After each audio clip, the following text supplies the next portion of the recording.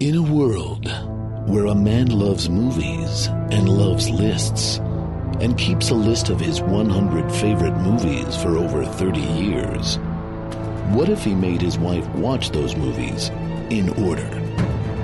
And what if he made her talk about it on a podcast? Would she like them? Would she hate them?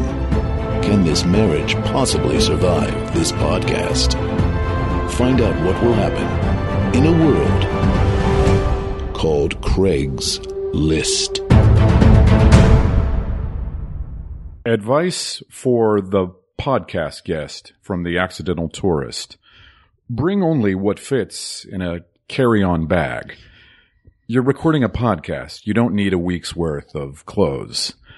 Craig and Carla may choose to argue. Don't commit to one side or the other. Best to be polite. Bring several travel-sized packets of detergent. Craig may spill a drink and ruin your clothes. One suit is plenty, if you're Paul F. Tompkins. Otherwise, why are you wearing a suit to a podcast taping? Always bring a book as protection against strangers. Again, Craig and Carla will argue. You may want the time to check out a good book. Hello, Craig's listeners. They always fall apart just slightly. Yes, they do, because these are not written bits. This is just me grabbing one thing I kind of remember from the movie. It's great. And riffing. That was a really good voice match.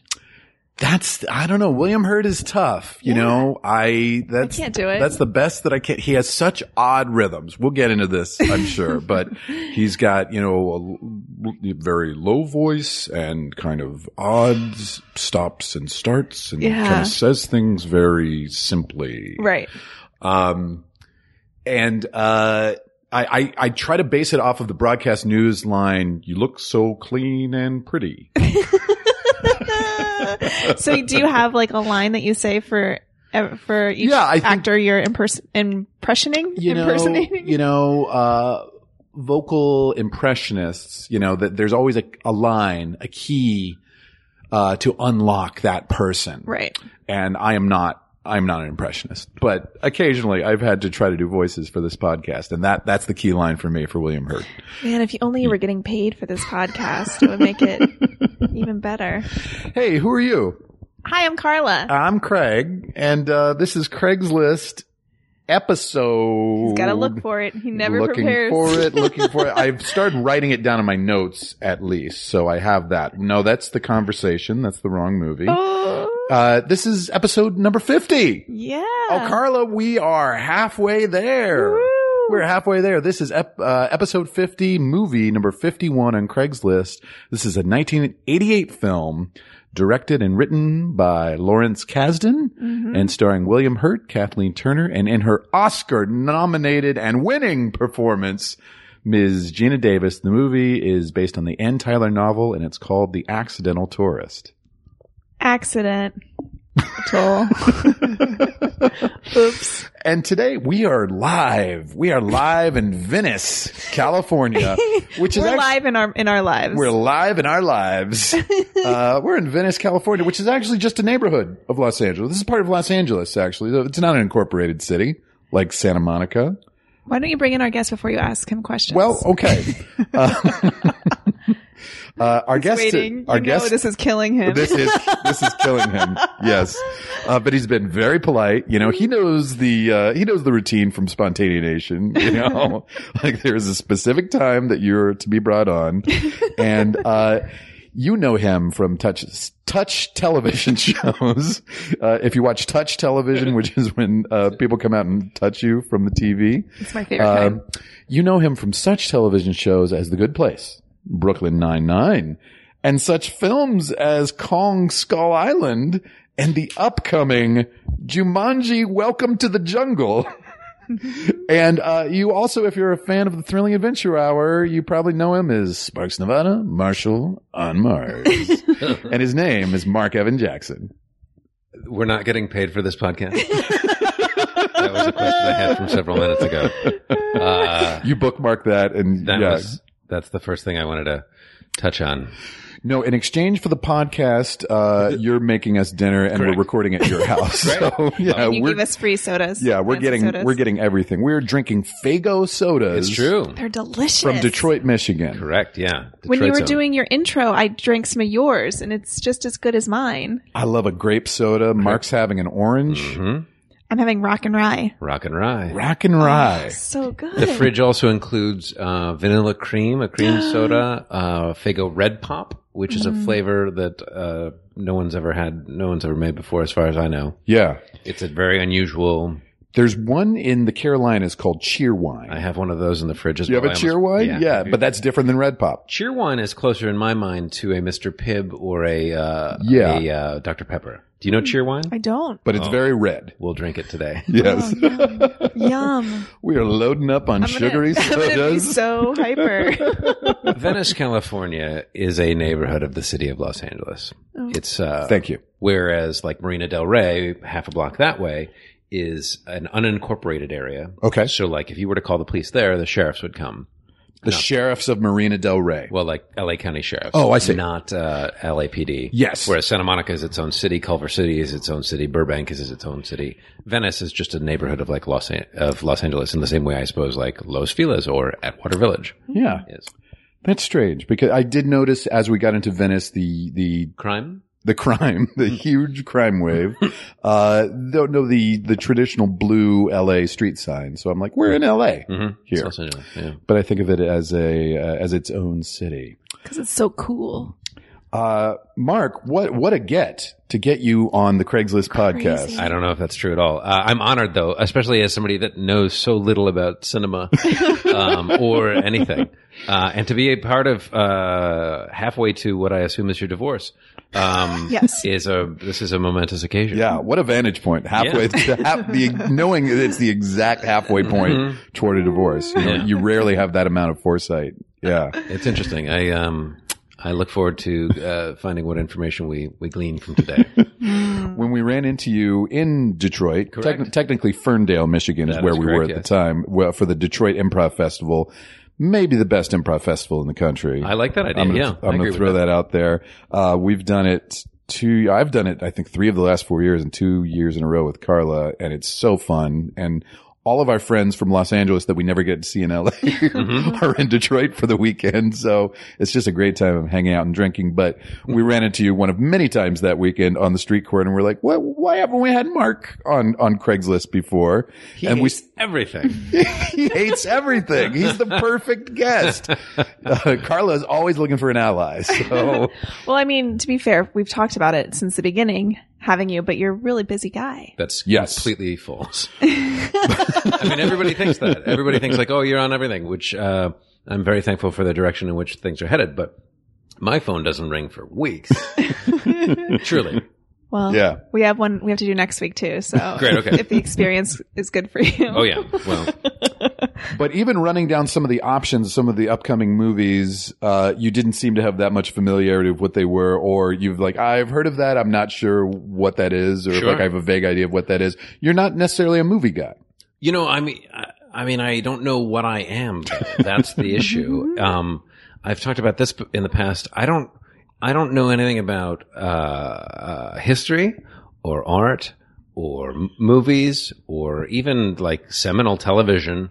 And I haven't any excuse. I don't have any idea what I've been doing instead. It's not like I'm so deep down the world of wooden boats that like my knowledge of that is so encyclopedic. There are definitely like seminal benchmark canon movies, books, everything that is like, yeah, I mean, I guess I've heard of that. That actually makes me feel so relieved to hear you say that, because I feel the same way about music. And a lot of TV I haven't seen. And I'm like, I don't know what I was doing when I was supposed to be listening to that Nirvana record that everybody talks about. Oh, for sure. My nieces and nephews, who are, you know, generally in their 20s now, I'll be like, oh, I like this song. Who is this? And they'll be like, Queen. Like, why don't you know that? Like, This is We Are the Champions. everyone knows that. I don't know what I've been doing instead. Yeah. I think it's fine. You know, believe me, sometimes it's more of a curse to know, all this trivial shit.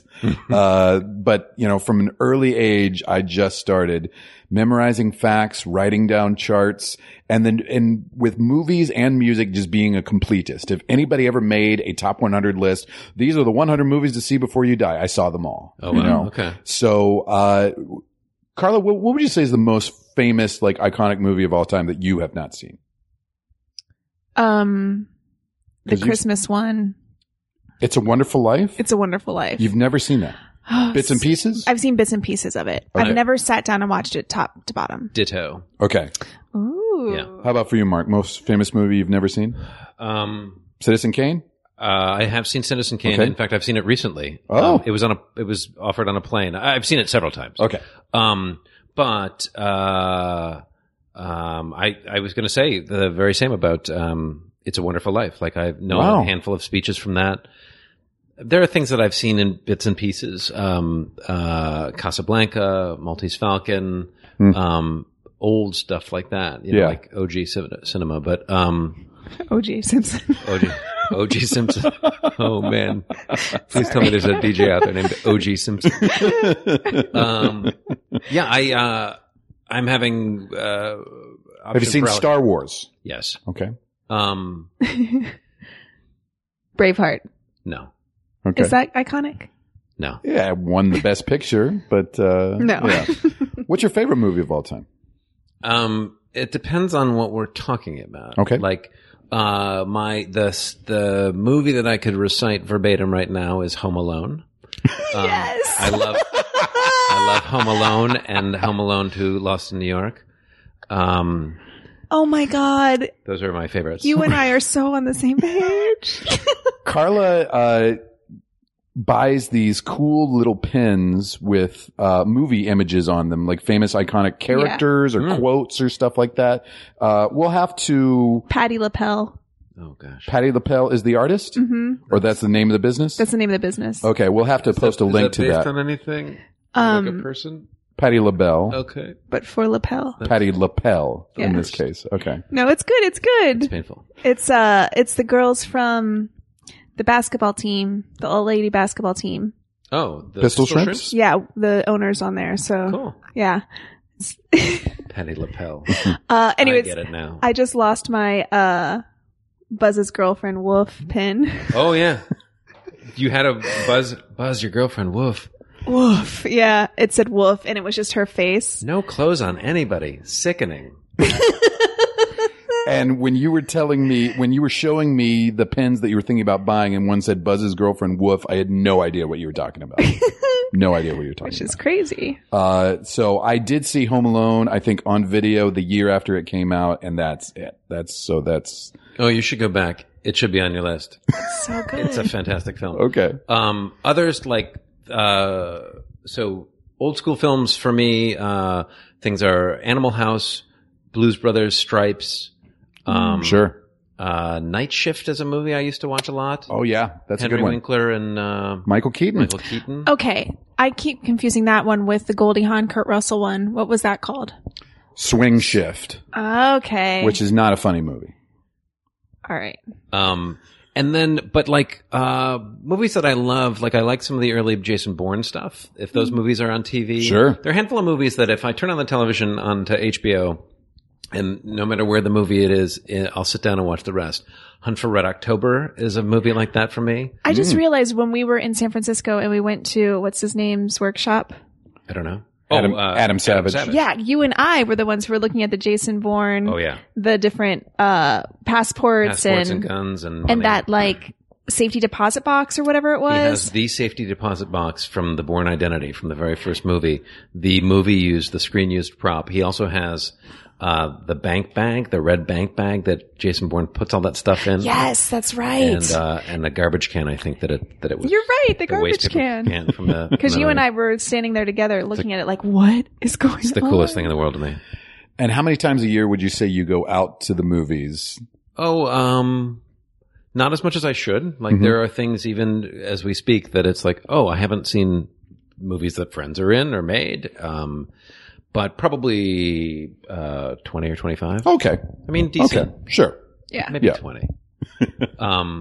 But But yeah, things will come and go. I haven't seen Wonder Woman yet, for instance, and I know that that's something that people that should. Especially as an improviser, I should have it in my Sure. repertoire. It's going to come up Yeah. at some point. Yeah. You make a good point, which is like, as somebody working in improv comedy, particularly when we were at the Second City, you do need to have a general knowledge of the big things going on in the news and in pop culture at that time, because they're going to come up as suggestions. People are going to make that references, and you don't want it to go over your head. Now, you can have this most surfacey knowledge of it, Right. like it doesn't need to go that deep, but you just need to have a general familiarity with what's out there. I can remember Mark Warzeka. He was in the cast right when I left Detroit, and the internet was just becoming everywhere. Yeah. And he talks about, because it wasn't the case that when I was in the cast, but within the next year, you could get a suggestion, go backstage, Google it real quick, and come out and have kind of bullet points on Amazing. what it meant to be, the Peloponnesian War. Yeah. They wouldn't often cheat like that, but that just didn't exist when I was in the cast. We had a sketch in 1999 at the Second City ETC called Timeline, and because it was the millennium was about to turn Y2K. Remember that when the whole world shut down and Y2K. This was McBrayer in the 1920s, right? And he would. Yes, I remember this. This is with Sue Gillen, Angela Shelton, David Pompey, Martin Garcia, and Jack McBrayer were the rest of the cast. Yeah, and you start with a scene in 1999, typical family, couple kids coming in and out. And you're just making a lot of pop culture references of whatever's going on in the news. And then we would ask for the year that an audience member was born, which would typically be somewhere in the 60s or 70s at that time. And then we'd reset the scene and replay it in that year. And so like Jack's thing was always a movie reference of like, hey, Dad, can I get how many dollars a movie cost at the time? Can I get 25 cents to go see It's a Wonderful Life? And you try to come up with an appropriate reference for the year. Everybody else in the cast, because I'm on stage the whole time as the dad, everybody else in the cast got to go backstage and look at their cheat sheets, which they had written out. Yeah. The audience saw me the whole time, so I never had to leave. So I had to memorize a news event to the year every year from 1900 to 1999. Something notable or something deliberately obscure and hilarious? If there was something notable, like 69 would be man landing on the moon, 63 would be JFK, right. But if there wasn't anything big for the year, then I would go for something obscure and hilarious. Yeah. And would you tag it with, which totally happened, by the way? Just to sling your knowledge around. I wish you had been my director, because I would have. That was a fun show. I remember that show well. That was a fun show. They still do that setup, that structure in Second City shows now. Hey, well, good for them. Second City owns my material in perpetuity for the rest of time. So, good for them. They should keep using it. It's a great bit. It is a good bit. So there's a movie though that we're supposed to talk about. A what? A what? A what? We haven't gotten to that yet. Okay. So yeah, today's movie, Mark, is, as I said before, 1988's The Accidental Tourist. Had you seen this before? I had not. What did you know about it? Did you have a vague idea of what it was? No, I don't know that I did. I think just the spirit of it took me to a place of like ordinary people. I thought it. I think just the genre of like, oh, this is going to be a relationship movie set to a lot of strings, like a lot of orchestral music. But that was it. I could vaguely picture. Is it William Hurt? Yes. I could vaguely picture that this was a movie that he was in, but no, I knew nothing, and I've watched it twice since then. Wow. Thank you for doing it. Well, yes and no. I watched it with Beth a couple of weeks ago, and then yesterday I was like, well, I don't remember anything about this. And so I watched it again yesterday, and I was like, oh, that's why I don't remember anything. Yeah. Oh, Carla's eyes just lit up, even more so than the Home Alone reference. Carla got excited. Carla, had you seen this movie before?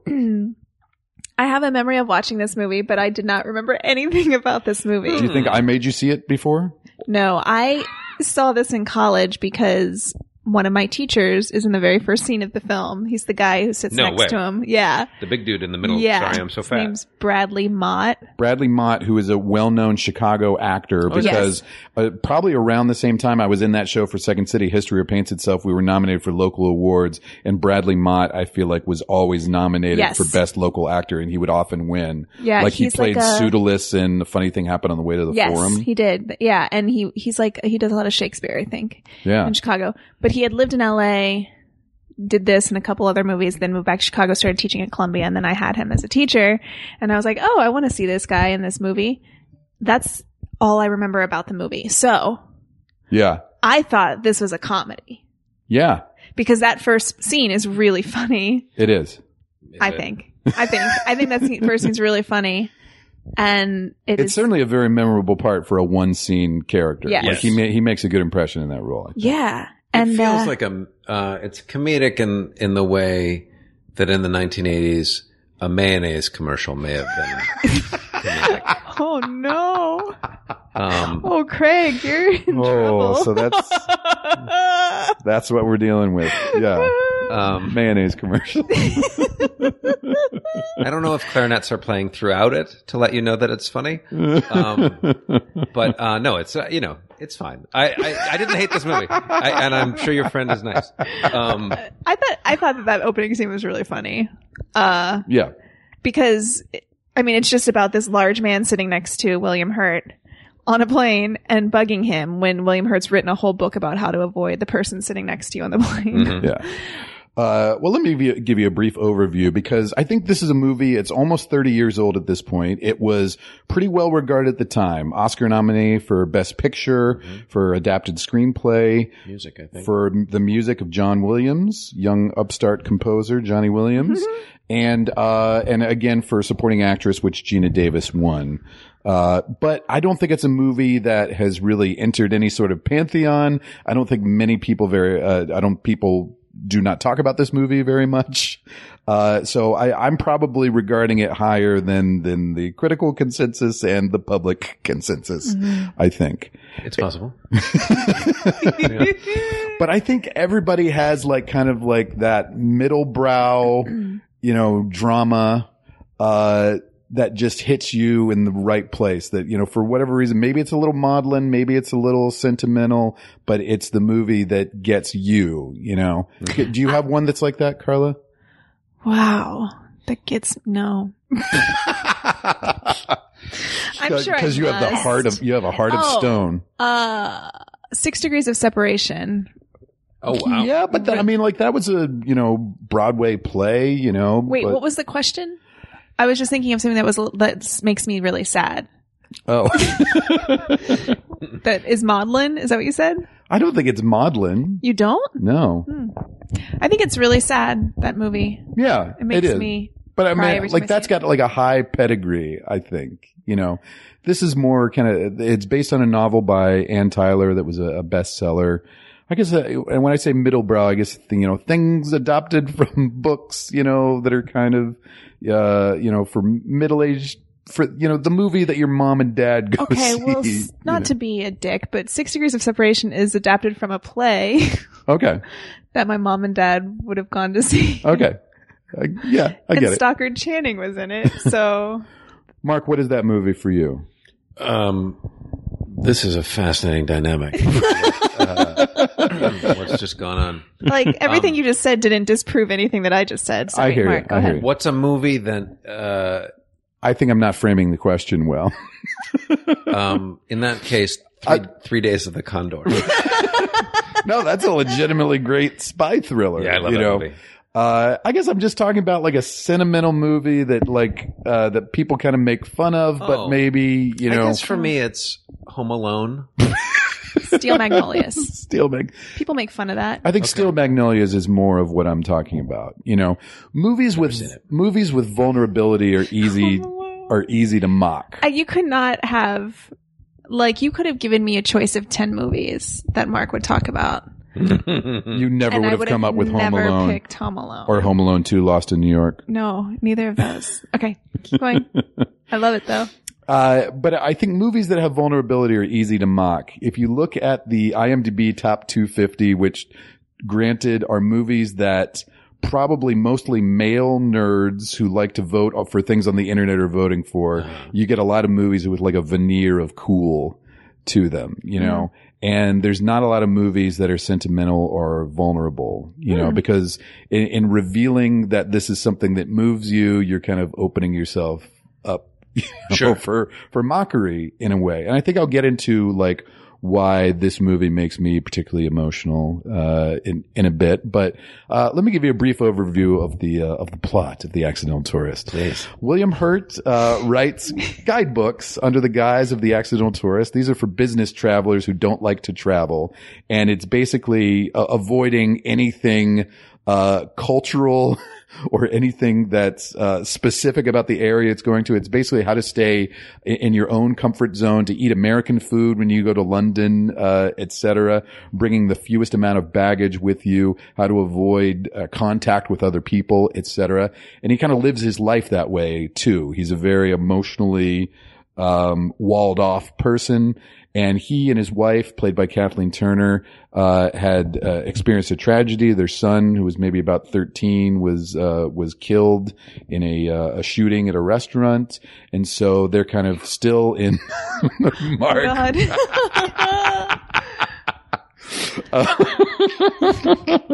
So they have a dead son that they're mourning, and at the very beginning of the movie they decide to separate, and you kind of pick up that in bits and pieces in flashbacks. And but he's got his boy's dog, which is a adorable Welsh corgi named Edward. And Edward's being a little disobedient, and so he gets some doggy training courses from the original Manic Pixie Dream girl, Gina Davis, as Muriel Pritchett. And so gradually over the course of this movie, William Hurt's character Macon, kind of like undergoes a very gradual thawing, you know? So it's about a 2-hour movie to see this guy move about, 5 degrees on the emotional scale. Does that seem accurate to you? I would check the running time because it's easily double that. It's a 2-hour and 1 minute movie, Mark.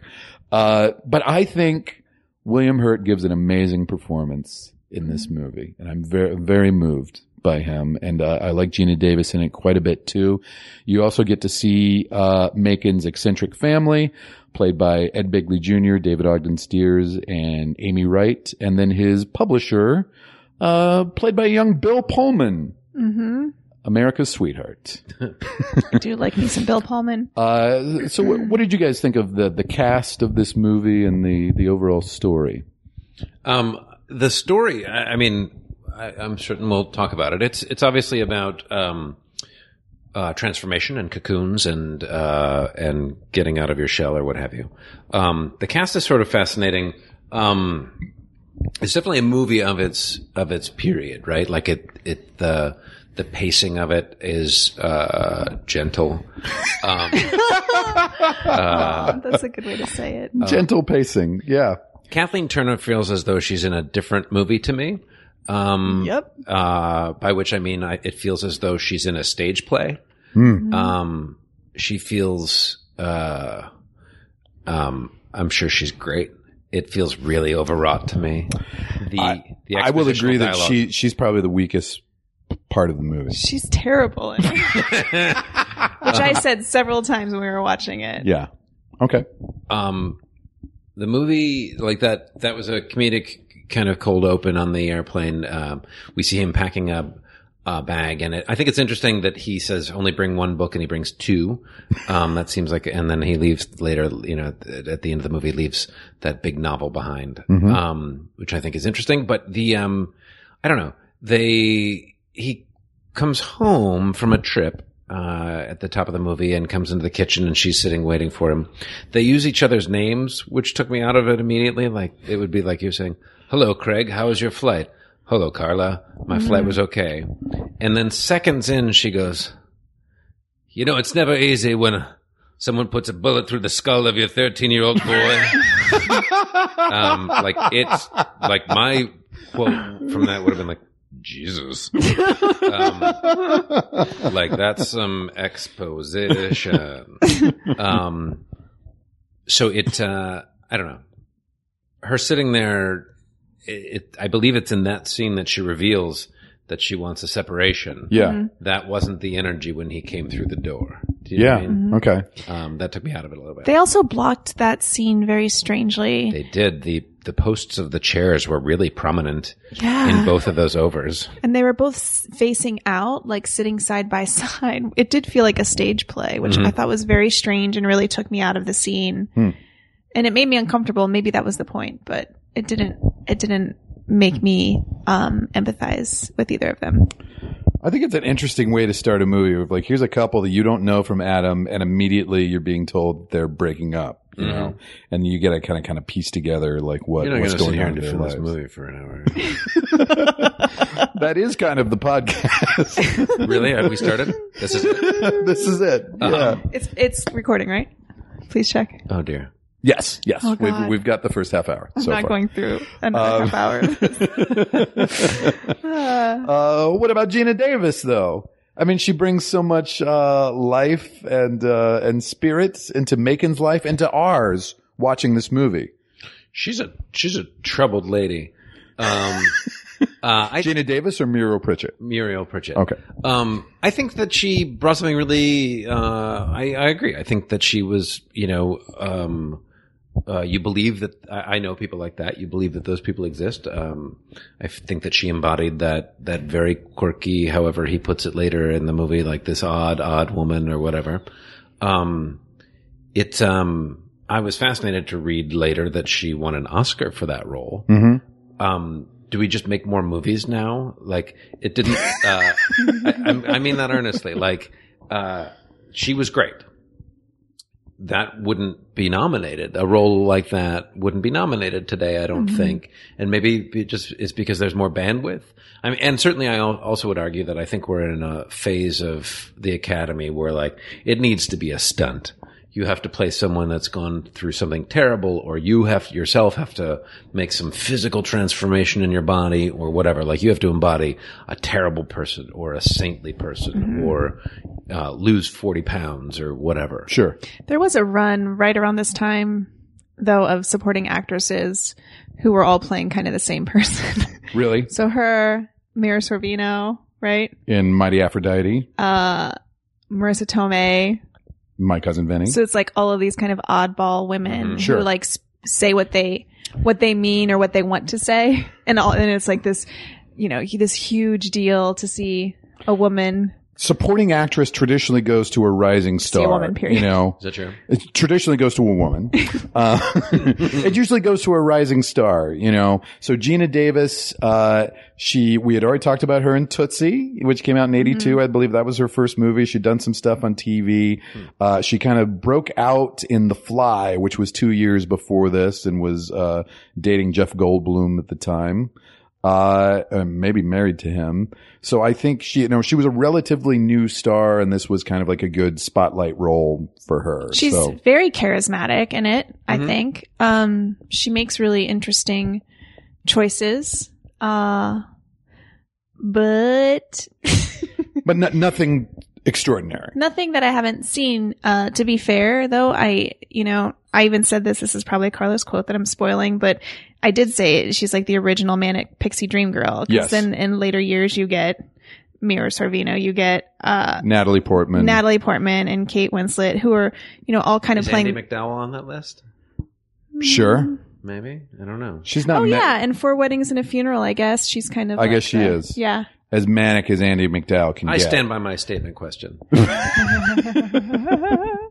So anyway, but she just wasn't good enough to save this movie for me. Okay. And I really wanted to, after that first scene and him packing and that voiceover, I was like, oh, cool. This is kind of like up in the air, like a business guy who is, going to meet a bunch of people and will be changed somehow. I did not expect it to be as Heavy and dramatic as it was based on the first 5 minutes of the movie. And it's about him being closed off, and it's about him being a homebody too, of like he doesn't want to travel. Also, the stuff with his siblings, I was like, is this a different movie? Like, I don't know what's happening here. It's an X-Files episode where they sleep in the trunk and stuff. It's that his family is weird. So, by the way, is his character. The character of Macon is a really undesirable person for two women to be clamoring on. I agree. Yeah. He is expressionless. He is certainly on the spectrum somewhere. He's the most high functioning, I suppose, of his siblings who are, direction. They're all 40-ish and still living in the house that they grew up in. Right. Yes.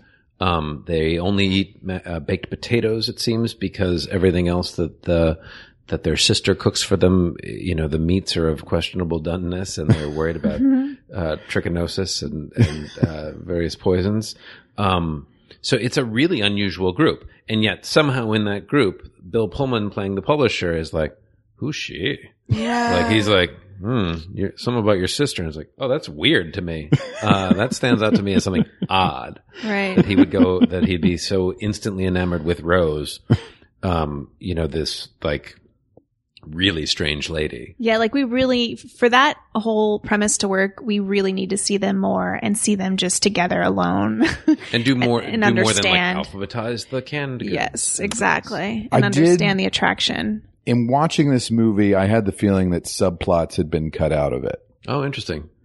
Because there's also a thing when he starts, like, it kind of jump cuts to him being a regular part of Muriel's life once they finally, after this kind of gradual courtship of her, taking the dog on walks, and finally he kind of opens up to her and they sleep together. And then it kind of jump cuts to him being her boyfriend, and like stepdad effectively to her 7-year-old boy. Yeah. And he knows her next door neighbors and everything. But were they prostitutes? They felt like prostitutes to me. It seemed like they were.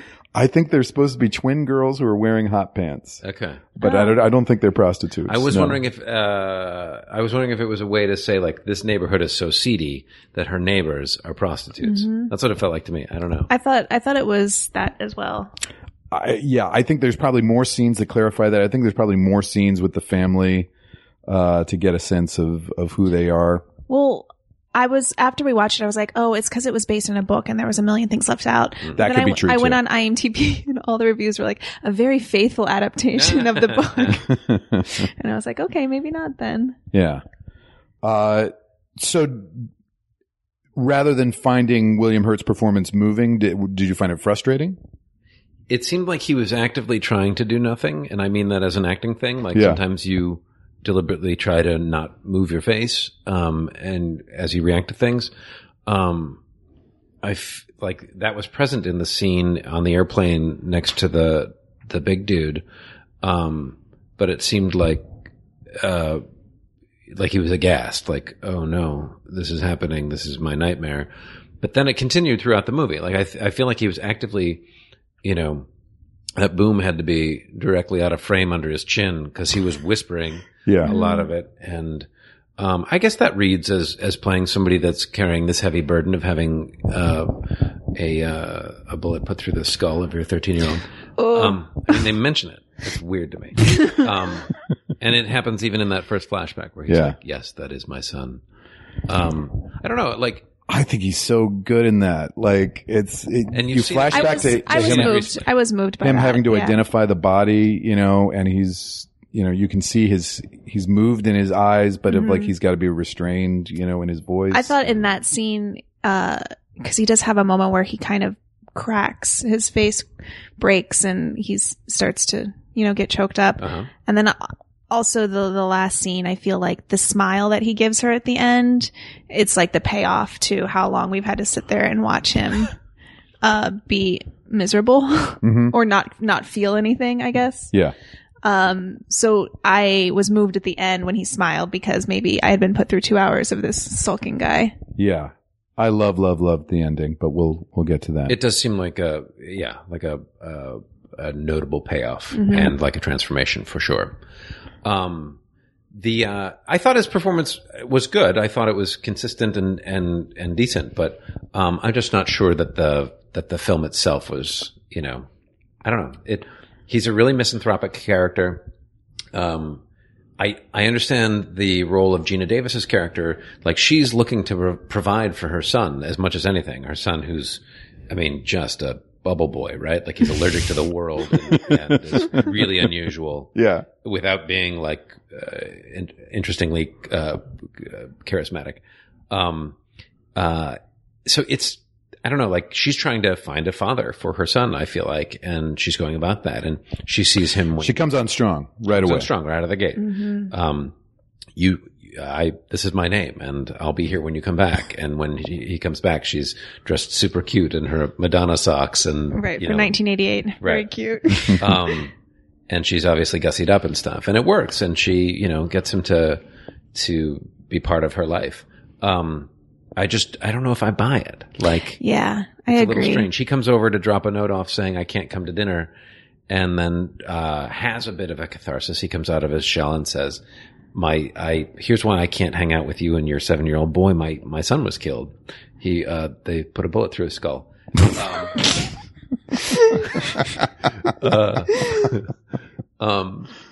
So, and then he breaks down and she comforts him, and it's really touching, and the characters come together, and then it, I think, does become romantic. But you're right. Like, then we dash fairly far forward into the quotidian, like, past the milk kind of stuff. Like, he lives there now. And then we do see Kathleen Turner again, right? And she's like, I hear you're living with someone. You're doing it. He has to play Kathleen Turner at the end of this. I don't know. It's, I know that this is something I've said on this podcast before. Mm-hmm. So people who think that I have a feminist chip on my shoulder are not going to be happy to hear this today. But I have to say that it drives me crazy in a movie when we only get to experience the women through how they're affecting the man. And so neither Kathleen Turner nor Muriel, whatever, Gina Davis's characters feel real to me, because their emotions and their actions are so all over the place that I don't get a sense of who they actually are supposed to be as characters. I only get a sense of how he feels about them in each scene. Do you know what I mean? I do. And I thought it was, I don't know if this is echoing what you're saying or the flip side of what you're saying. I found myself disappointed watching it both times that the notion of him being alone wasn't really a thing. Right. Because later in the movie, he's like, I'm going back to her, or I'm going back to her. So it's like, you're set as two. You can choose either woman, but you have to be with a woman. Right. In this, like when they were in Paris, his back, I don't know how you want to do this. He goes to Paris and throws his back out. Muriel, right? Yeah. Yes. Comes along on this trip uninvited and, initially sort of unwelcome, and then worms her way in, as she does. And then his wife comes back, and Kathleen Turner's character comes back, and they're together, and I don't know, it takes me out of it a little bit. It's like, is he really deciding between the two of them in this, right, while they have adjoining rooms in Paris? Right. It's strange to me. Well, and then Kathleen Turner's character doesn't want to be with him in the beginning. The next time we see him, she obviously does want to be with him. We have no idea what's happened to her in the meantime. Sure. No sense of why she's changed. And so it's very confusing, I think, as an audience to buy anything that she says after that, because we haven't gotten to even get a little story about something that she might have gone through while they were apart. She even offers it up. She says at one point, you haven't asked me if I slept with anybody while we were separated. And he's like, yeah, that's right. Right. Yeah. It's like the whole, he's like, yeah. And she goes, I would think you'd be curious. He's like, no, I'm good. Yeah. It's. And Muriel, I don't think we ever get a scene with her son where he's not there, right? Right. I have no idea what kind of mom she is. I think we know what kind of. But I don't really know if because I thought, she loves her son, but then in Paris, she just left him with a couple people, she said. And it's like, well, So is this about, like, I don't know what this is about. Like, I don't know who your character is supposed to be. They established that he's self-reliant, like he goes to doctor's appointments on his own and things. Yeah. But it's sort of self-reliant out of this like desperate life-threatening necessity because he needs to go to the doctor so often. But like, how long are they in Paris? I think that his recovery was weeks. Like it was, it was long enough for him to call home and find that Rose is now running the publishing firm. Yes. And that his wife has time to fly to Paris and be there for some time. I was a little concerned, by the way, that she was trying to poison him. Did that play I thought so too. because she was Not that kind of movie. No, but she like had him in a drug-induced coma. She's like, "Oh, you're just waking up. Take this pill." Yeah. Little Munchausen by proxy. But then he doesn't. There's a whole scene where they close up on his hand and him spitting it out and like not telling her that he's not taking it. Yeah. So it makes you think that something really strange is happening. Whenever I get ganged up on, I don't mean to do that. I hate to be critical of films because I plan on being in tons of terrible films. That's your career goal. Yes. I mean, that's stated. I full on sat down, saw the first scene. He was packing, the voiceover was going, and I was like, I'm going to really like this movie. I was really open to it, I promise. I was open to it too. Yeah. I'm great. I'm fun. Carla, why do I like this movie? Because Craig has he has a sensitivity to father-son, sad father-son stories. Interesting. I think. Yes. That's part of it. That's part of it? Yeah. I think I'm also an emotionally withdrawn person. Oh. I would never say that. I would never say that on a podcast. You would never say that on a podcast, but, Not with me. I'm somebody who, like, people have told me that it's hard to read me or understand, like, what I'm thinking or feeling at different times, I'm probably on some sort of spectrum as well, I just love the idea of this guy kind of like gradually, incrementally thawing over the course of this movie. Also, like, my first probably 4 or 5 girlfriends, like, had to, like, tell me that they liked me, kiss me for the first time, So the idea of a woman pursuing a man who, is just showing no affinity for her whatsoever and gradually breaking him out of his shell is like something that I can identify with as well. And, I just love the scene where he's been dating Muriel for a while. He's warming up to her and her kid. And then he's walking Edward, the corgi, down the street and sees, the little boy, and he's being bullied, and I was bullied at that age as well, a terrible time in my life. And then he sends, Edward to run after the little boy and comfort him. And the little boy lights up, and then, they just go and hold hands and walk off together. And Carla looked at me in that moment and could see me crying, and, that scene just really gets me as just like a warm and sweet moment. And that dog is one of the best dog actors, that you've seen in a movie. I had his name. I think his name is Buck, maybe? Buck played Edward? I had it a couple days ago. And Carla, is he still with us? Always. In our hearts. Yeah. That is a very touching scene. One of the things I liked about the conclusion of that scene was that it seemed as though the child was unfazed completely. Cause you hear him go like, "Oh, Edward, that's a good boy. That's a good boy, Edward." And, Megan gets up and is like, "What was that all about?" He's like, "Oh, it's just kids." Yeah. Like he seemed really resilient to being bullied and being picked on. He was just happy to see his dog friend.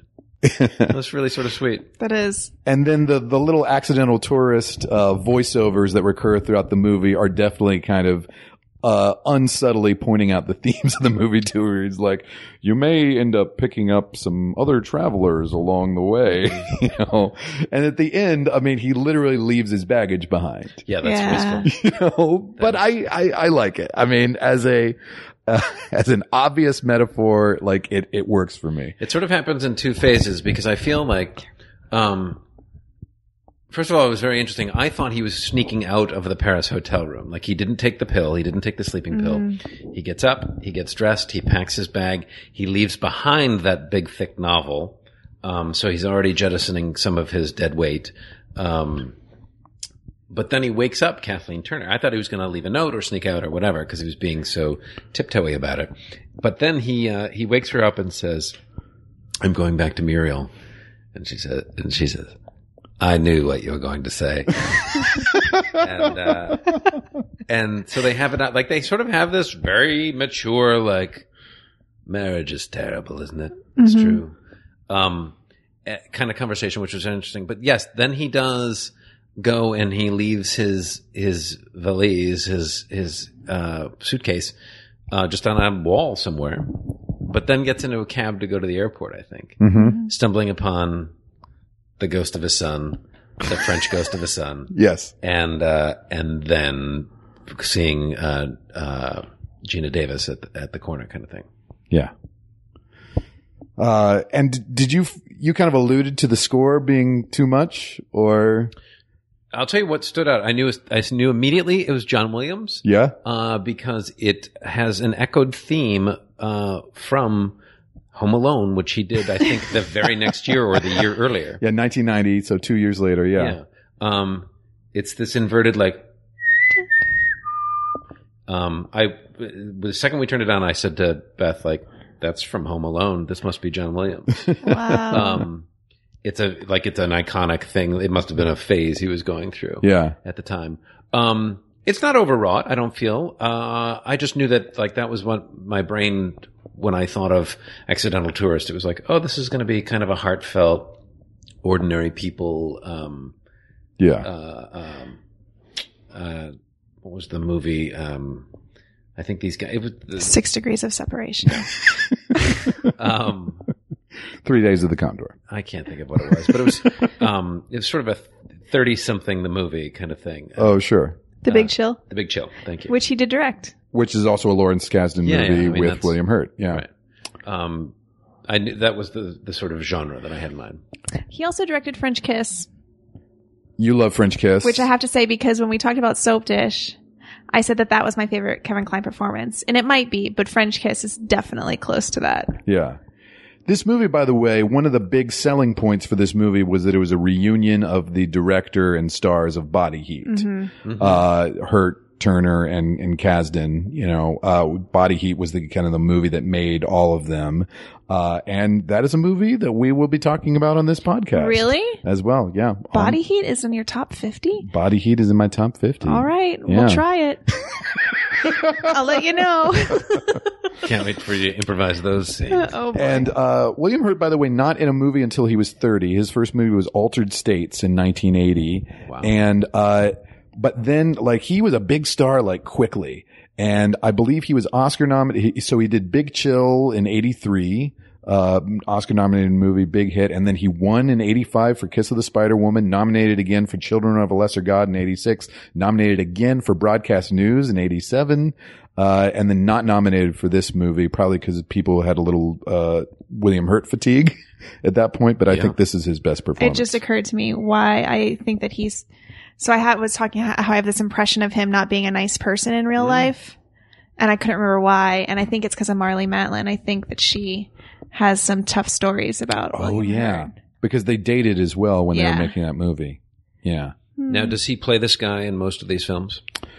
No, I mean, he's an oddball actor, you know, because he kind of has leading man good looks, but he's got the quirkiness of a weirdo middle-aged character actor, you know. Yeah. Now he's kind of playing those roles. I think he's wonderful in One True Thing as well with Meryl Streep. I mean, he's great in those other movies that I mentioned. He's great in Broadcast News. He's great in Broadcast News. That's probably his best, I think. Yeah. And that's actually more of like a charming, like, I'm a good looking guy who, like, everybody likes kind of thing, which maybe was more of who he should have been playing. Broadcast News, not on my list, by the way. I think it's on a lot of people's lists. I do love that movie a lot. I think the script by James O. Brooks for me is trying a little too hard throughout that movie. So that's the thing that's the demerit that takes it off the list. But I do like that movie quite a bit, and William Hurt great in that as well. Let's go chronologically through The Accidental Tourist a little bit with a segment that we like to call Carla's Quotes. She's feeling her oats and Greg's taking notes. Whatever they are, it's Carla's quotes. At the beginning, when he has his voiceover of like, the business traveler should bring only what fits in a carry-on bag. Checking your bag. It puts the lotion. That's what I was I'm not trying to do Buffalo Bill, but I'm probably getting in that territory. When he was doing it in the house. Checking your bag is asking for trouble. And Carla said, that's still true. Very cool. Yeah. Yeah. This is how Carla reads credits. Bo Welch. That's Catherine O'Hara's husband. Production designer. Is that true? Production designer Bo Welch. Wow, cool. Yeah, he did Tim Burton movies early on. Beetlejuice. That's how they met. Beetlejuice. Oh, no. Produced by John Malkovich, by the way. Really? And then the co-writer of the screenplay along with Lawrence Kasdan, Frank Galati, who is a Steppenwolf company member and directed many, many Steppenwolf productions. And this was the only script he ever wrote for a movie. well, there's a John Malkovich. There's connection. the Malkovich connection, yeah. Steppenwolf. After the scene with Bradley Mott on the airplane, it cuts to of like a clearly like animated or early CGI shot of an airplane taking off, and Carla said, that's not real. That's so fake. That's so fake. After that first scene with Kathleen Turner, Carla said, I don't recognize that as real behavior. I want to go to the movies with you. I know. Also, she's really bad in this. Kathleen Turner, by the way, when this movie made, 34 years old. Okay. Oh. Feels 55. It's an odd thing to say because she's a beautiful woman. For sure. But she just has the gravitas and the voice of a much older woman, Yeah. And I think that's true even, in Romancing the Stone and, Body Heat and all those movies. I think that's one of the reasons why she was such a big star right away, is she was kind of harking back to Lauren Bacall specifically, of like the husky voiced femme fatale. For sure. And she's wonderful in Romancing the Stone, and she's War of the Roses. That's another one, right? That's it. Oh, And I she's hated But that she movie. has to, well, whatever. But my point is that she's very good at being very broad and very much of a lady. Sure. And so this was way too grounded, realistic of a role, I thought, for her to be playing. Yeah, I get that. Really miscast. She brought some stage to it, for sure. Yes. Can't we just try again? Your Why was it never right for us? voice is so good. It sounds just like her. Yeah, I mean, she's stagey and the scene is overwritten, so it was tough. But watch the movie, because you'll see that the chair posts on those ladder back chairs So in that strange. breakfast room are prominent. Like, I don't know if it's meant to be. So is that Bo Welch? Is that production designer Bo I Welch? guess it would be. Well, I mean, I that's don't the cinematographer. That's okay. that's the director going, oh, I want it to feel as though they're both on crosses. Right. I mean, it's really It's prominent. very strange the way the whole thing is blocked and looks in that scene. During that first scene with Kathleen Turner, you did say, unless you have a stone to romance me with, and then I'll stay. That was in reference to something she said, Yes. but now I don't remember what she said. Well, she was making some sort of ultimatum of why she was leaving or whatever. Let's just say that I had a couple glasses of wine before we watched this movie, and I wanna think I watch movies talk with you. way too much in it. Might be the most Carlos quotes So for a we movie. have to Wow, get that's through great. these. I will edit as I go. Yeah. Pretty heavy movie first 5 minutes. I like I think that's when it took a turn for you when you're like, oh, this isn't, This is not a Do you comedy. think it was when they mentioned that their 13-year-old had a bullet through the skull? Why would someone do that? Why do people do that? Yep, I think that was it. Carla notices things on the screen that I don't notice, and probably the filmmaker did not intend for you to notice either. A refrigerator gets opened. Wow, look at that ice cream. It's the box kind, not with a lid, but with a box. Do they still make that kind? I remember half gallons in boxes. Yes. For sure. Not with a lid. No. It's like a folding. It opens, Yeah, like like the a box folding tabs, opens. for Yes, sure, for sure. yes. That's not still a thing though, is it? I don't think I so. haven't seen it in a while, no. That was very efficient. But Carla can pick out ice cream anywhere on screen. Of course. Yeah. It's my favorite thing. Carla made me rewind the scene where Edward falls down in the car when he slams on the brakes. Oh, that's funny. And Edward hits the deck. It's not funny when you are married to a veterinarian and things like that happen. Oh. That takes like stuff like that. It's like Took her out of the movie. for sure. Just like how did they film that? And like, why is that necessary? That an animal gets hurt. Yeah. Carla on Muriel's nails. Ugh. Yeah. Those nails were Disgusting. great. It's when he comes back, that her nails are particularly long, right? Yeah. Yeah. And then you said she's coming on pretty strong. Carla said, now if you name a dog Edward, they'd think it was from Twilight. Yeah. You seen the Twilight movies, Mark? Of course not. Carla said, I feel like in another universe, Bill Pullman and Ed Begley Jr. played each other's parts. Yeah. Oh. They're That's kind of possible. in the same. You could see Bill Pullman being Genre? William Hurt's brother. Yeah. Like there's a resemblance there. I love Bill Pullman in this performance mostly because I only knew him from Ruthless People, where he could not be more different in that. Yeah. And then there was another a horror movie called The Serpent and the Rainbow that was out around the same time with him in the lead. I've never seen Spaceballs, so I think people knew him from that. Probably, but that's another thing that's completely different, right? Say I think what you maybe will people about- don't give him enough credit for being Yeah, I was versatile. gonna say what you will about Bill Pullman, whatever. But if you look at his movies, it's like he's done every genre, and he's a stage actor too. Because I saw him do Oleana. All right. Mm. I love you, Bill. Come be a guest on our podcast. We'll do Sleepless in Seattle. Carla said, was this the original Manic Pixie Dream Girl? I think it might be. Yep. And then you said, do you think she could be paid to train Benny?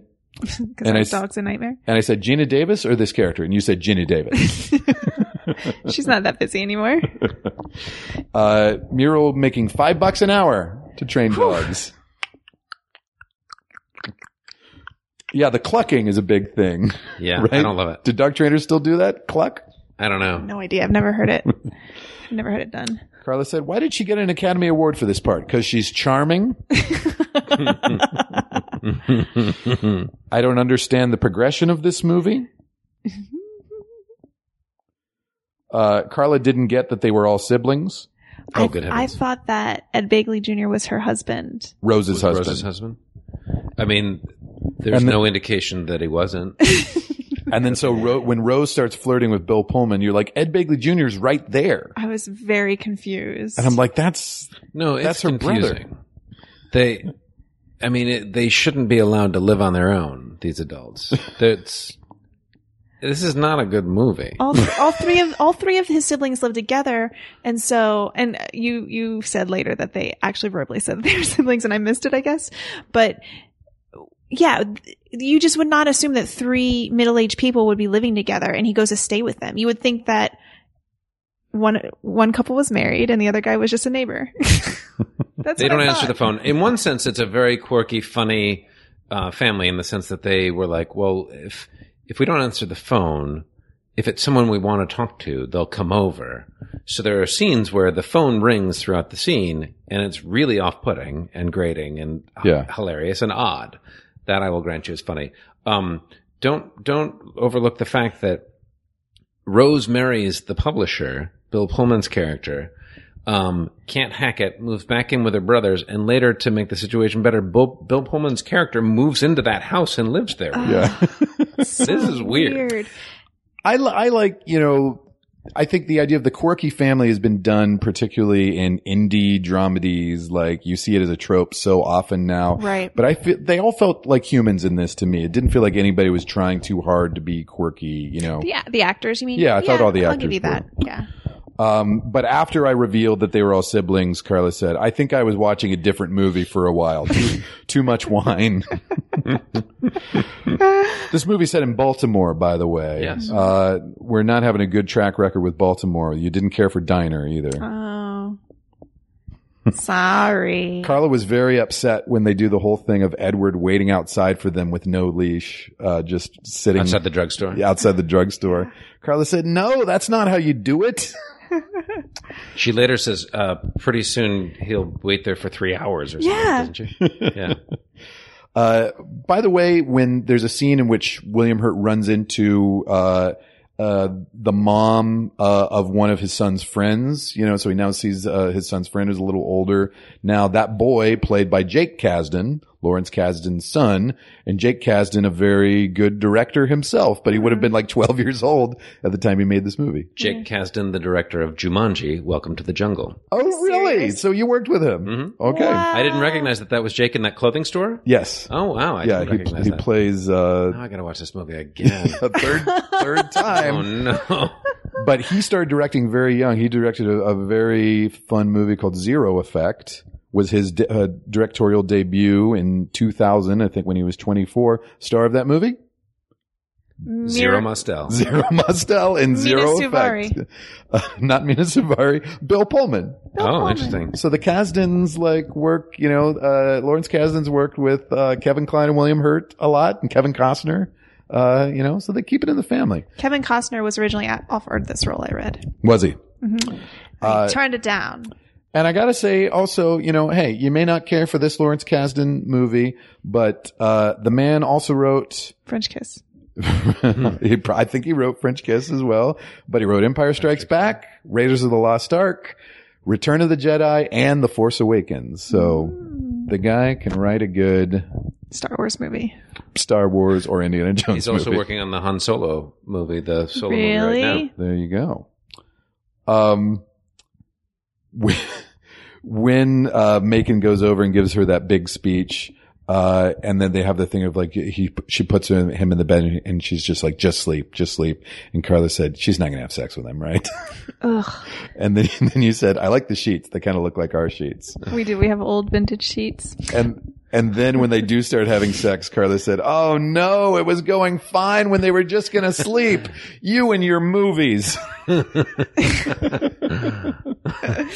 That was for you. I guess so. That was for me. You and your movies. I was so disappointed in them when they slept together.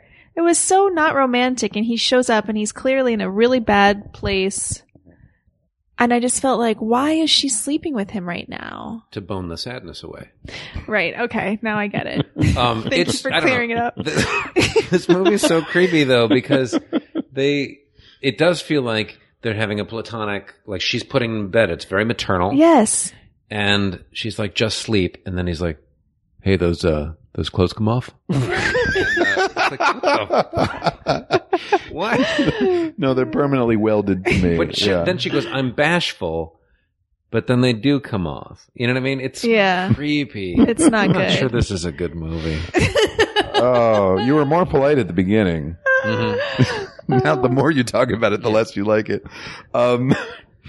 I love when he gets a pizza and he's like, no anchovies. And was that ever a thing that anchovies were standard on a pizza? It feels like that's a movie/TV trope. It does. Of like, let me get a large pizza, no anchovies. Like, when did people ever just automatically get anchovies? That was hundreds of years ago in Italy.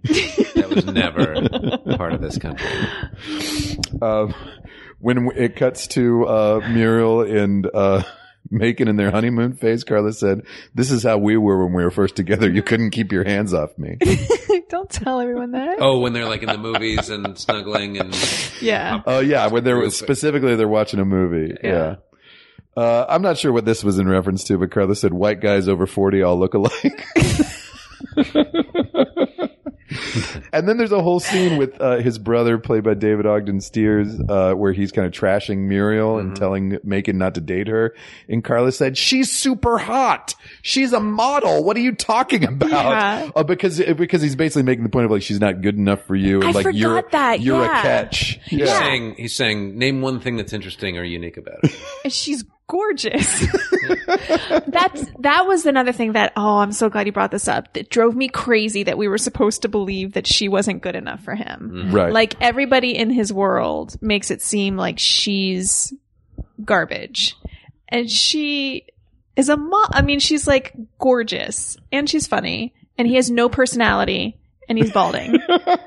She lives next to prostitutes. Well, yeah. Maybe. We don't know that. Didn't that drive you crazy though? I was like, how is she not good enough for him? Well, on the flip side of that, for me, it was, why is she interested in him? Right. Exactly. This, yeah. like, I think that's the same impulse. like disengaged, misanthropic, Yeah. Doesn't compliment her, looks mad that he's around her all the time. Yeah. After that scene where the holding hands with the little boy scene, Carla said, I think everybody cries because men aren't usually portrayed as being very vulnerable. So when they are, everybody's like, what's happening? Then when Rose and Julian get married, they find out, William Hurt goes to the wedding and finds out that his ex-wife, Sarah, is the matron of honor of his sister, which somehow, So weird. somehow had not picked up that piece of information at all. And she says, Sarah's my matron of honor. And Carla said, what a bitch. This movie's bananas, Bananas, and you've never had a divorce in your family, so you don't know how cuckoo for Cocoa Puffs that is. Right? Like you would never ever ask someone, I've never heard of that before. Okay. And you've heard some stuff. And I've heard some stuff. Like I have crazy divorce stories in my family. I've never heard of anybody being like, hey, I know you just divorced my brother. Will you be my maid of honor? They're a quirky family. Okay. And then, we've talked about before as Macon's flying to Paris for the book. First of all, he's watching Inner Space on the flight with Martin I noticed Short. that. That was fun. And then Muriel shows up on the plane. And then I think Carla thought it was a dream sequence for a while. Totally did. She said, is he dreaming? She's really there and really said that? I don't understand what's happening in this movie. It's so weird that because he's broken up with her, he's back together with his ex-wife. He's on the plane and she just walks up to him on the plane. Mm-hmm. Wasn't that the weirdest thing? Well, and that he's like, how did you afford the airfare? And she's like, I borrowed. It's going to bankrupt me and my little boy for years. Right. I make $5 an hour. I left my kid with probably somebody and I borrowed, and you don't own this plane. You don't own Paris. Like, but how does she know that he's going? How did she know which flight he would be on? that part actually does make sense to me, because the second that he goes back to his house and is back with his wife, like the part that was unrealistic is that Muriel was not out front laying on the horn going like, what? Like, you've left me and my boy after I specifically asked you not to, and said, are you going to be here for 10 years? Are you going to, are you going to put him in private school? Are you going to provide for him? Are you going to commit? It's odd. They allude to the fact that they had that conversation because they flash back briefly to it, but they don't have that scene in the movie where he tells her he's going back to Sarah. Right. Yeah. No, I mean, he drives to Muriel's house, apartment, whorehouse, and then is like, and then drives to his old house that he shared with his wife. She's now reading a book upstairs, and he's just like, I think I live here now. Yeah. I think Muriel's character would have flipped over that. Yeah. I think she would have. I agree. Well, especially if we're supposed to believe that she shows up on the plane to follow him, to stalk him to a different country.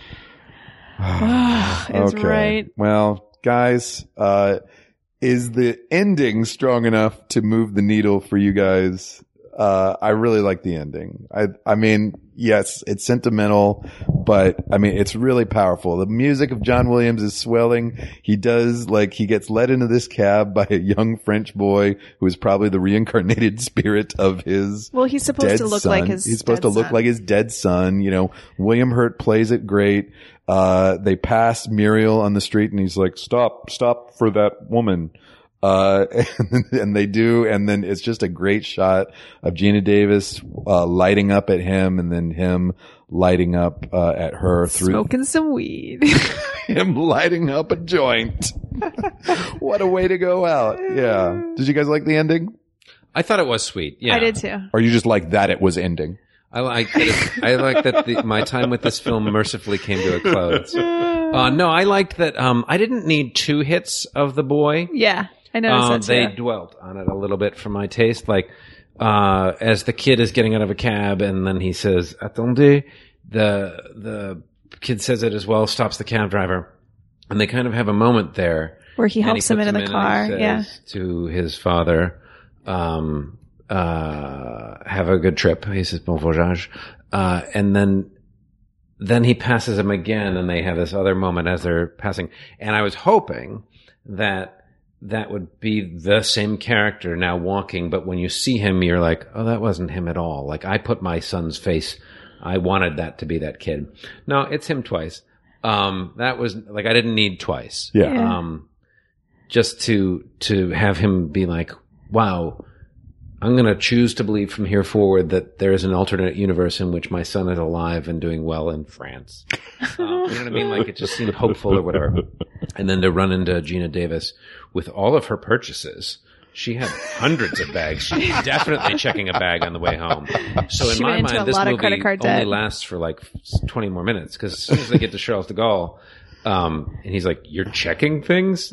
I just threw out my everything. Yeah, it's over. It's over. Yeah, it's over. I did like it because it did feel to me like his son saying, "It's okay, you can move on now." Mm-hmm. Which, you know, although it did last a couple extra minutes. I like a good ending, and a good ending is enough to swing a movie in the right direction, I think. And a poor ending, you know, can take a movie that's been promising and make you hate it at the end, you know. So you got to stick the landing. I think that they did. I mean, I think it, you know, it definitely thematically closes the loop. This is him coming out of his cocoon, coming out of his easy chair with wings on it, and going, I'm gonna jettison everything, start over, and see what comes of it. And he smiles. Carla, you want to give this movie a letter grade? C+. What does that C+ stand for? Could have been better with more Bill Pullman.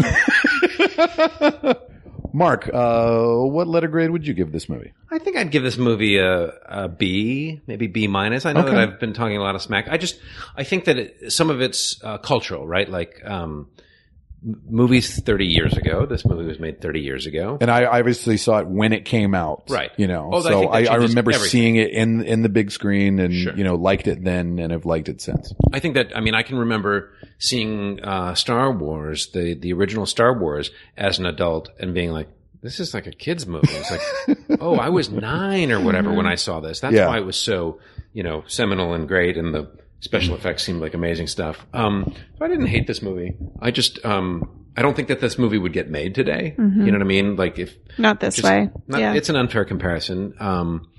It would have a quicker pace, I feel like.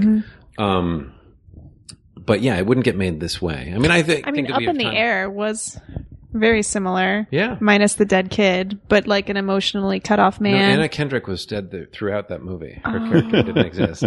6 Sense. I would say B. Like, enjoyable, definitely like a film from its time, I feel. But I did find myself going like, why are these two women, you know, clamoring to get back with this like nearly comatose, unresponsive dude, with the weird family. Yeah. You know? And even though I gave it a C+, which is worse than a lot of movies that I've graded on your podcast, I understand why you... Our podcast. For a while. For 50 more episodes. I understand why you have it on the list, and I thought you did a really good job in this episode of explaining how it connects to you. Oh, thank you. Personally. Thank you. Now, I have to say that in my reassessing of this movie, I thought about this before hearing your guys' opinions on it. And I have to say, rewatching it for this version of the list, that it's borderline. So I don't know that I'll take it off. Borderline Asperger's? It's borderline Asperger's. Now we know more about psychological diagnoses. So I think now he can be diagnosed as borderline Asperger's. I think it's borderline top 100 for me. So, Oh, interesting. yeah. So it's coming in at number 51, but I don't know that it'll make the list when I redo it. Because I don't think I liked it as much as Dead Poets Society, which I also classified as borderline. I think Dead Poets Society is a better movie than this movie. Is Dead Poets on your current 100? Dead Poets was somewhere in the 80s. Okay. We did it with Janet Varney, and we all, you know, have a lot of sentimental feelings toward that movie, but we were like, yeah, it doesn't quite hold up as much as we would like it to.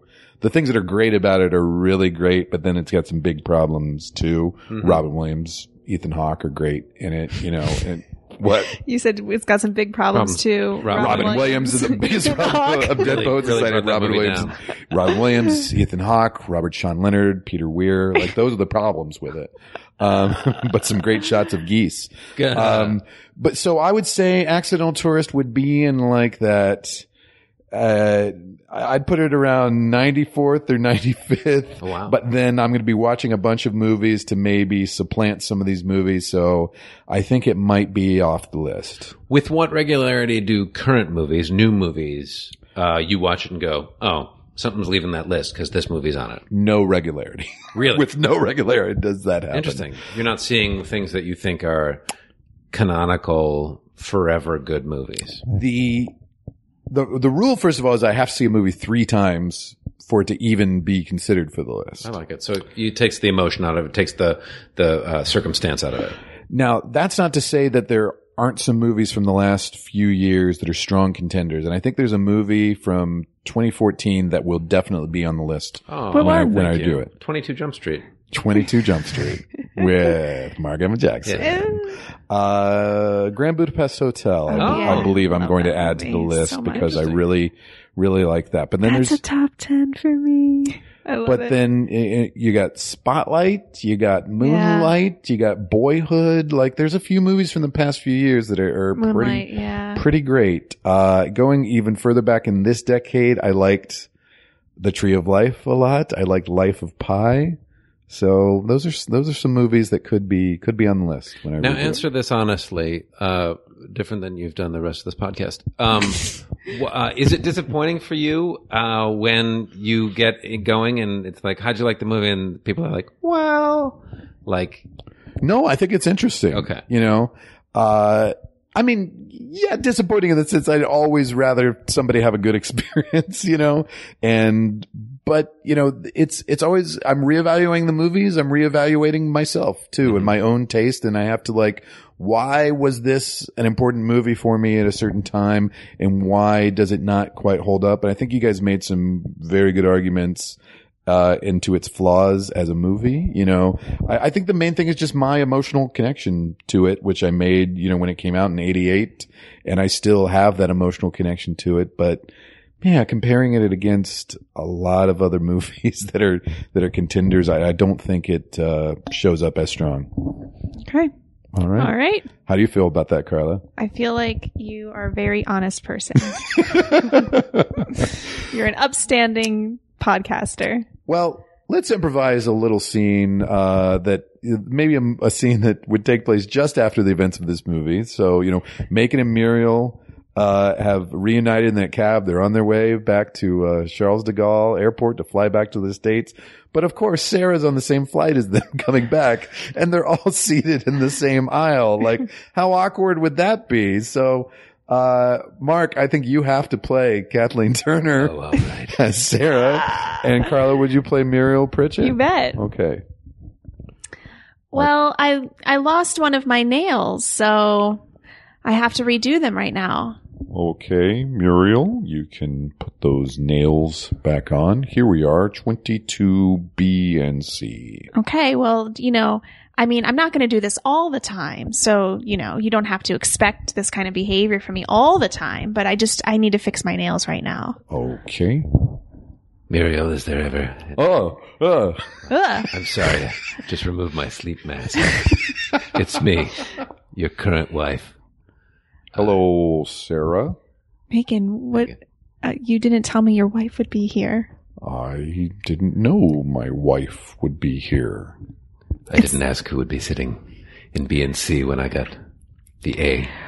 Well, this is awkward. Oh dear. Why are you clicking your tongue Who are like that? Who are you Sarah? praising exactly? I'm trying to, I'm calming myself and I'm telling myself to sit. Oh, Sarah, I meant to say that I saw the reincarnated spirit of our dead son. Do you remember our son? Which son? Are you referring to the son? We only had one son. I'm confused Sarah. simply because you suggested a couple times that we have another baby. I rejected that. Later I said to you, maybe you were right, we should have another baby. I remember that conversation, Sarah. At that point you said no to that. You're referring to our son who Lived only 13 years. They put a bullet through his Put a head. bullet through his skull. Speaking of sons, I wonder how my son's doing. I haven't talked to him in a few months. Is he staying with those prostitutes who they're- live down the street from you? They make him food. What a charming life you lead. So, Sarah, what did you buy in Paris? I found a suitcase sitting on a wall, emptied out its contents and filled it with perfume and chocolates, croissants. You do smell very nice. Thank you. I sampled each one. Sarah, I just want to say that you're being very nice about this whole situation, and I wanted to apologize for ever, standing in the way of, the sanctity of marriage. Oh, my dear, that was never up to you. Maybe all people aren't meant to be married. Maybe some people are meant to be married briefly, some forever, and some never. I don't know which we were. Somewhere in the middle, I suppose. Why do people shoot people in the skull? I can't imagine why you would ever leave her, Macon. She's very wise for a woman of 27. 27? My. She's just done some hard living. 5 packs a day. And scene! I wasn't quirky enough. Oh, you were... I could feel your frilly lace socks. They're like anklet Madonna socks. Muriel Pritchett can never live up to the real manic pixie dream girl in my life. Mark Evan Jackson. Mark Evan Jackson.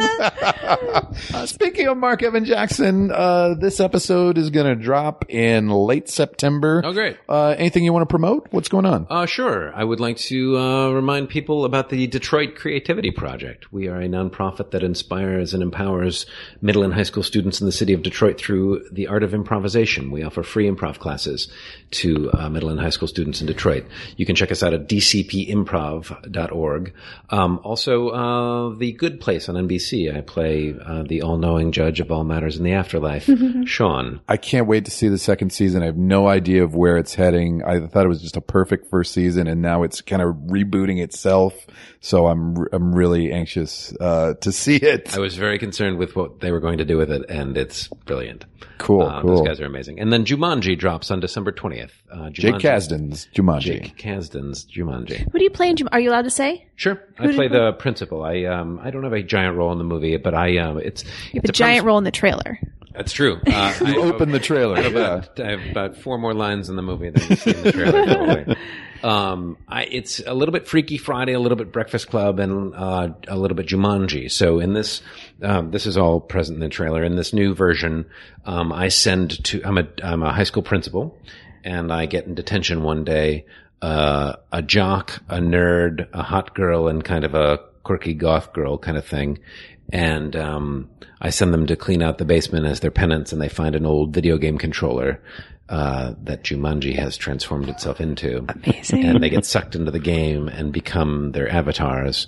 The jock becomes Kevin Hart, who's little. The nerd dude becomes The Rock.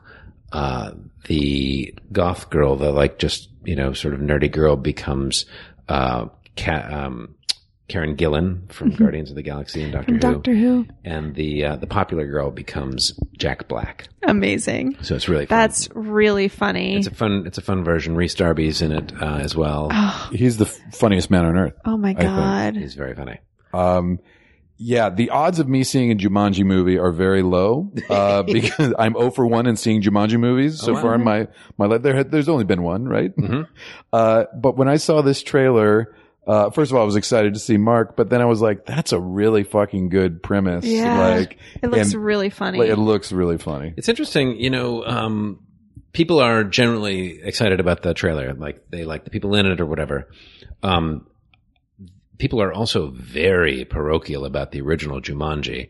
Some people assumed that it was made distinctly to sully the memory of Robin Williams. But others, like, if you're a child of that generation, like that, Jumanji is an important movie for people of, I don't know, maybe that were born in millennials or something. Yeah, it's just, I missed it by a few years. Mm-hmm. It's the really Jumanji era. Yes. you're pre-Jumanji. Like people are like, don't mess with Jumanji. Why they were making Jumanji. It's really precious to some people, which I think is charming and good. And I think that they'll be. I haven't seen the film yet, but I think that they will have done nice things with it. Well, what a pleasure and an honor to finally have you Guys, on thanks the Thanks, podcast. Mark. Yeah. Mark, we got to go see some movies together. I would like that. I would like to put a bottle of wine in you and go watch some movies. It's believe me, as somebody who's seen that entertainment firsthand many times, it's a delight. Now, do you talk in the movie theater? No. Because that drives me crazy. Yeah, Yes. I wouldn't do No, that. she doesn't do that, folks. I'm Yeah, not disrespectful in that way. only at home. I'm only disrespectful. You're at very home. private. Mystery Science Theater 3000. So, Carla, I know we're recording this in late August, but now in real life, you've been in Portland for a couple of weeks. It's going great. Okay, good. Good to hear. You don't know that. I don't know it. I don't know it at all. So much anxiety. So, Carla, 50 movies down, 50 movies to go. Great.